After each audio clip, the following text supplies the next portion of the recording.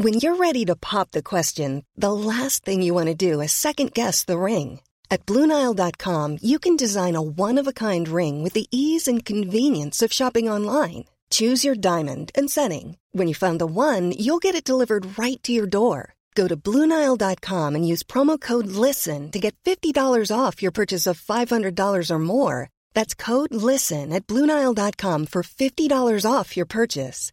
BlueNile.com, code LISTEN. I'm Sandra, and I'm just the professional your small business was looking for. But you didn't hire me because you didn't use LinkedIn Jobs. LinkedIn has professionals you can't find anywhere else, including those who aren't actively looking for a new job, but might be open to the perfect role, like me. In a given month, over 70% of LinkedIn users don't visit other leading job sites. So if you're not looking on LinkedIn, you'll miss out on great candidates like Sandra. Start hiring professionals like a professional. Post your free job on linkedin.com/people today. Hey y'all, I'm Joe Tower and this is Tales of Male Folly, true stories told live that put the shame and embarrassment back into being a man. Or, also, as it turns out, a woman! Tales of Male Folly now proudly presents alternating all male and all female live shows so that we can get all the tales of folly from both sides of the gender line. This podcast will release 2 new episodes every month, each featuring one new story by one new storyteller performed live at one of our past LA-based shows. These stories will be presented to you here as is. I guarantee you that what you're about to hear is 100% unfucked with. In addition, we'll also release one supplementary episode per month, featuring a one-on-one conversation between myself and some of the top players in the storytelling game. Any way you get it, download it, receive it, listen to it, hear it, come watch it, it's all Tales of Male Folly. Real good stories about doing dumb shit. Enough idle chit-chat. Let's get down on some folly. From our September show of last year, our one and only appearance at LA's famed but now bygone IO West Comedy Theater, you're about to hear from Brian O'Connell, lovingly known in LA improv circles as BOC. He's an actor, writer, director, 1/5 of the multimedia comedy juggernauts Dr. God, and an improv comedy maestro. In the following lamentation, BOC revisits the tragic demise of his relationship with his super ex, who possessed a lot of, for lack of a better term, eccentricities. As the scene he paints goes from weird to weirder, bad to badder, BOC cops to a male folly classic, just not knowing when to say when. This is Brian O'Connell's Tale of Male Folly. So, when I was thinking about male folly, I tried to think of the dumbest things I'd ever done. And I think this is probably, like, the boys have heard some of this before, but I don't think they've heard this particular story. This is a story of how I ended up at the VIP husbands and boyfriends table at Crazy Girls on La Brea 5 minutes after meeting my soon-to-be ex-fiance's lesbian lover.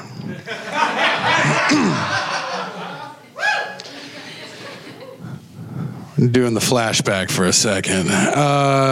Come with me, if you will, back to 1990. I meet this girl. I know Joe is taping this, so I will not say the name. And also, fuck her. She doesn't deserve any of this. So I met her in the 8th grade. She ended up being my best friend. When I met her, she had never drank, never smoked, was still a virgin. Her parents were divorced. I'm from High Point, North Carolina, furniture capital of the world. There are only 3 quasi-famous people from High Point. That's John Coltrane, American Idol winner Fantasia Barrino, and me. When you drive into High Point, it says home of American Idol winner Fantasia Barrino, and I'm mad for John Coltrane. So her father lived in Cincinnati, Ohio. She bounced back and forth. We lost touch with each other, came back. But always, we rewrote letters because I'm old. And you write letters when you're old in your flashback stories. Anyhow, beautiful, smart, talented. I think I'm a pretty decent actor. She's a better actress than me. If you had to imagine what she looked like, imagine if Elizabeth Hurley and Julia Roberts somehow were able to have a baby. That's what she looked like. Stunning. Wait for it, because it's about to get real fucking ugly. So she moved out here ahead of time in 2000 to sort of set up shop for us. She did a dangerous lack of research about Los Angeles because she wanted to work in Hollywood, and she moved in with her cousin to Redondo Beach. and wondered why she ran out of money so soon. The two things I made her promise before she left was you have to stop doing cocaine and you are no longer allowed to strip. Both of those things went by the wayside very quickly. So I moved out here in August 28th of 2000. That's when I landed here. I was supposed to come a little earlier, but I booked a job in Europe for 5 weeks. 5 weeks, 5 countries, $1,500, and they gave me a daily stipend, and all I had to do was be in a shitty reality show that was never going to see the air. So I did it.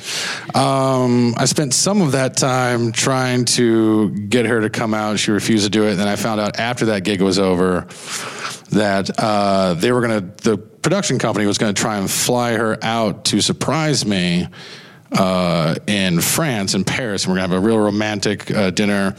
Wonderful, it's going to make for good TV. I only found out after the fact that it didn't end up happening because she didn't think she was getting paid enough money, and she wanted to fly first class. It gets nicer. So I land August 28th. But before I go to that European trip, I figured, I should fly out to Los Angeles and see my fiance because, when you go across, overseas, something might happen, something dangerous. She picks me up from the airport. We're in the car. At this point, she has moved to a more reasonable place on Olympic and La Brea, no longer in Redondo Beach. And on the drive from the airport to her new place, she tells me that she thinks she might be a lesbian. I took that in stride because I try to be open-minded. I don't know. We hung out for a couple of days and it went well. I mean, we still had sex. That should have been my first clue that not everything was on the up and up. But that's also on the drive back to the airport so I can go back to North Carolina and then go to Europe for 5 weeks. She tells me that she has indeed started stripping again at the world-famous Crazy Girls on La Brea. So I move out here on August 28th. I drive out here with me and my cat, Moo Jones. We make 3 stops, all 3 of them in the worst assholes of the universe, which is West Memphis, Arkansas, Amarillo, Texas, and Las Vegas, Nevada. August 29th, I go see her at work, and I am introduced to what is very clearly her lesbian lover that she's been having sex with the entire time that I was in Europe, because apparently first class is the only way that she's going to leave this beautiful woman. I meet her in the lobby, or like just inside the front door by the ATM of Crazy Girls. I'm confident it's her lesbian lover because when she introduces me to her as, "This is my fiance, Brian," the woman proceeds to laugh in my face. And then give me one of these handshakes. I have a college degree. I'm not dumb. So then I'm shuffled off to the table, and this is where it gets real fun, where it's like, oh, no, it's okay if you're a boyfriend or a husband of one of the dancers, but you have to sit in this specific table so the bouncers can keep an eye on you. The manager, Gino, was lovely to me. So I sit down at the table, and very quickly I know I'm way in over my head because at this table it is me, Brian James O'Connell, sucker, nobody, just moved to Los Angeles literally yesterday. Peter Green, a.k.a. Zed from Pulp Fiction, a.k.a. Redfoot from The Usual Suspects. Rob Zombie. The stripper he was dating looked exactly like Rob Zombie, sans the beard. There was no difference otherwise. They all had the muscle car tattoos. And then Alan and Robin Thicke, who were there wingmanning for each other. I knew that because Alan and Robin and I would go occasionally and have a cigarette in the alley as they proceeded to pick up on girls, aka and/or / apologize to the dancers for not calling them back. And then they would proceed to look at me with a knowing glance of right? And I'm like, no. You're Mike Seaver. I don't know what the fuck's going on. Mike Seaver? Mr. Seaver? I don't know. This is way pre-Robin Thicke, by the way. This is 2000 Robin Thicke. This is just, when I get you alone, Robin Thicke. So I proceeded to sit at that table. I will say that Rob Zombie was the coolest to me. He was very cool. He was down to earth. He was just very chill. He was like, "What's your name, Brian?" Like, we talked about, if you thought we talked about horror movies, you were correct. We talked about horror movies and how much we both love Texas Chainsaw Massacre. So I'll take a little bit of credit for that, for him getting that, maybe. I don't know. No, he did Halloween. Fuck him. I didn't do anything. Peter Green was the most insane because he was already in his really heavy heroin period at that point.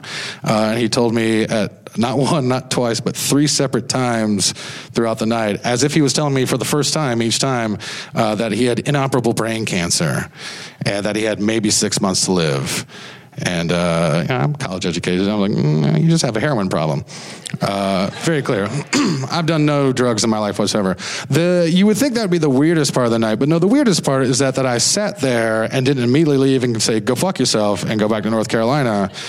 No, I was like, I can make this work. I'm here now.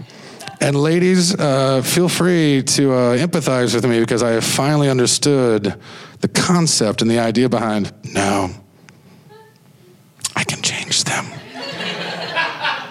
I could not change them. Spoiler alert. No, the weirdest thing of that night was as my soon-to-be ex-fiance, I landed August 28th of 2000 on Halloween of 2000. An hour before I had to go to work, she left me. Yeah, perfect timing. Still went to work because I'm a fucking professional.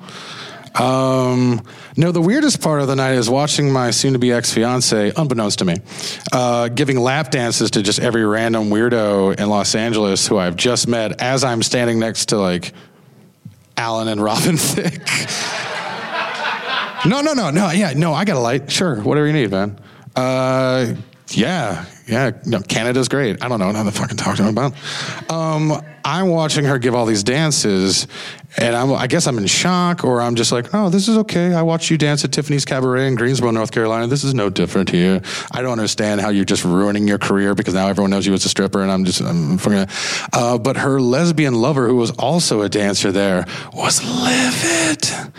Every time she danced for someone, I would look over at the lesbian lover and she's just fucking angry and stink-eye and just like cannot believe that she's doing this to her. And I'm like, I bought a ring. And you just met me. So the idea of fidelity is way out of the picture.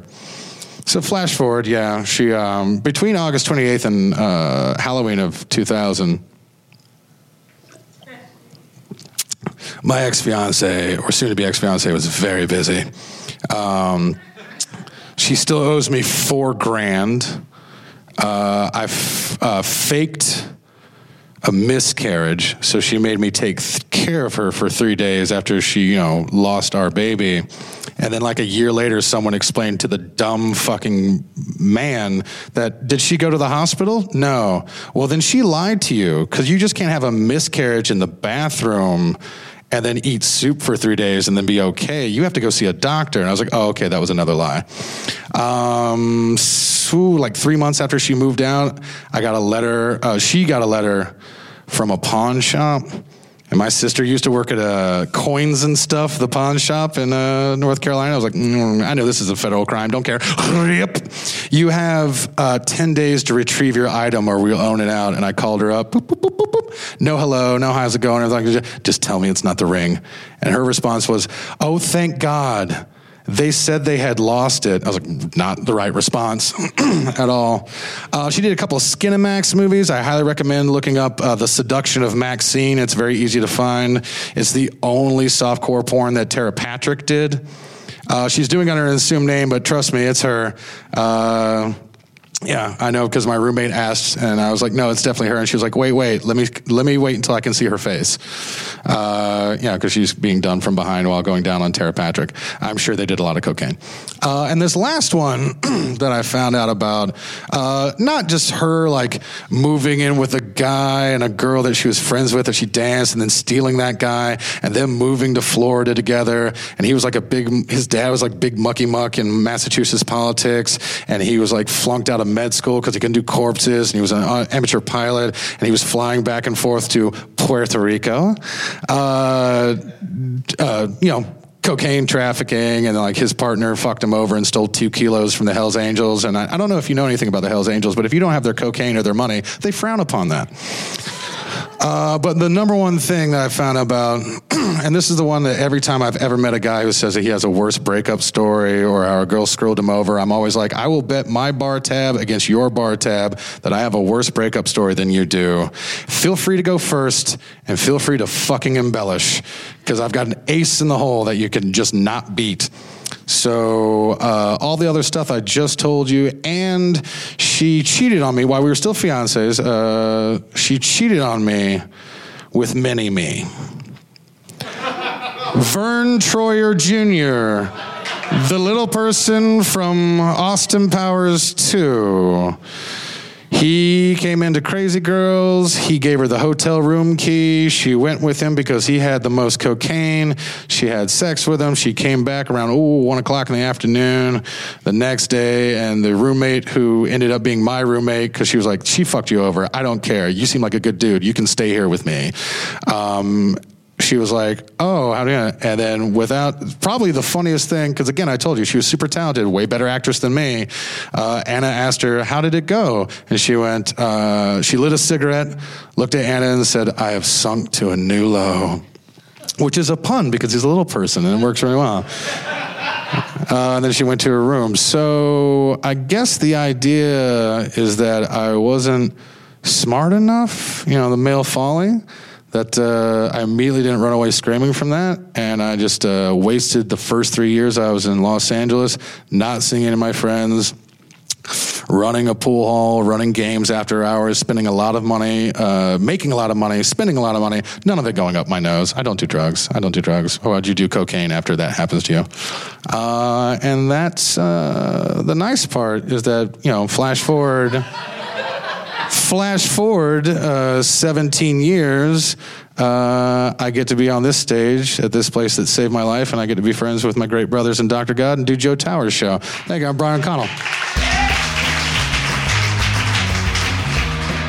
Thanks for listening to Tales of Male Folly. If you dug what you heard, please subscribe and or rate us below. If you hated what you heard, tell us what we did wrong so we can try to appease your unreasonable expectations. JK haters. Tales of Male Folly, the podcast, is a Hatbeard production that can also be found on the Extra Credit Network. It's produced and hosted by me, Joe Tower, and executive produced and edited by Brian Weiss. It's available on Apple Podcasts, Google Play, Stitcher, Pippa, and Spotify. Our live shows produced at various venues in and around LA by me, Joe Tower, with the help of Alex Scredette and Brian Weiss. It's presented in partnership with Big Brothers Big Sisters of Greater Los Angeles. For even more details and where and when to see one of our live shows, peep us at www.talesofmalefolly.com or email talesofmalefolly@gmail.com. You can also find us on Facebook, Tumblr, and Instagram, but not Twitter. Twitter is for trolls and white supremacists. We all know that.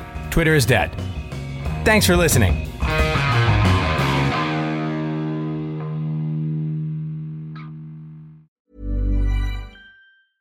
Hey, it's Paige DeSorbo from Giggly Squad. High quality fashion without the price tag. Say hello to Quince. I'm snagging high-end essentials like cozy cashmere sweaters, sleek leather jackets, fine jewelry, and so much more. With Quince being 50 to 80% less than similar brands. And they partner with factories that prioritize safe, ethical, and responsible manufacturing. I love that. Luxury quality within reach. Go to quince.com/style to get free shipping and 365-day returns on your next order. Quince.com/style. When you make decisions for your company, you look for the no-brainers. If you have a lot of mailing to do, Stamps.com is the ultimate no-brainer. Use the Stamps.com mobile app to mail everything you need to keep your business running with up to 89% off USPS and UPS. Make the same no-brainer decision as over 1 million other businesses with Stamps.com. Use code PROGRAM for a special offer. That's Stamps.com, code PROGRAM.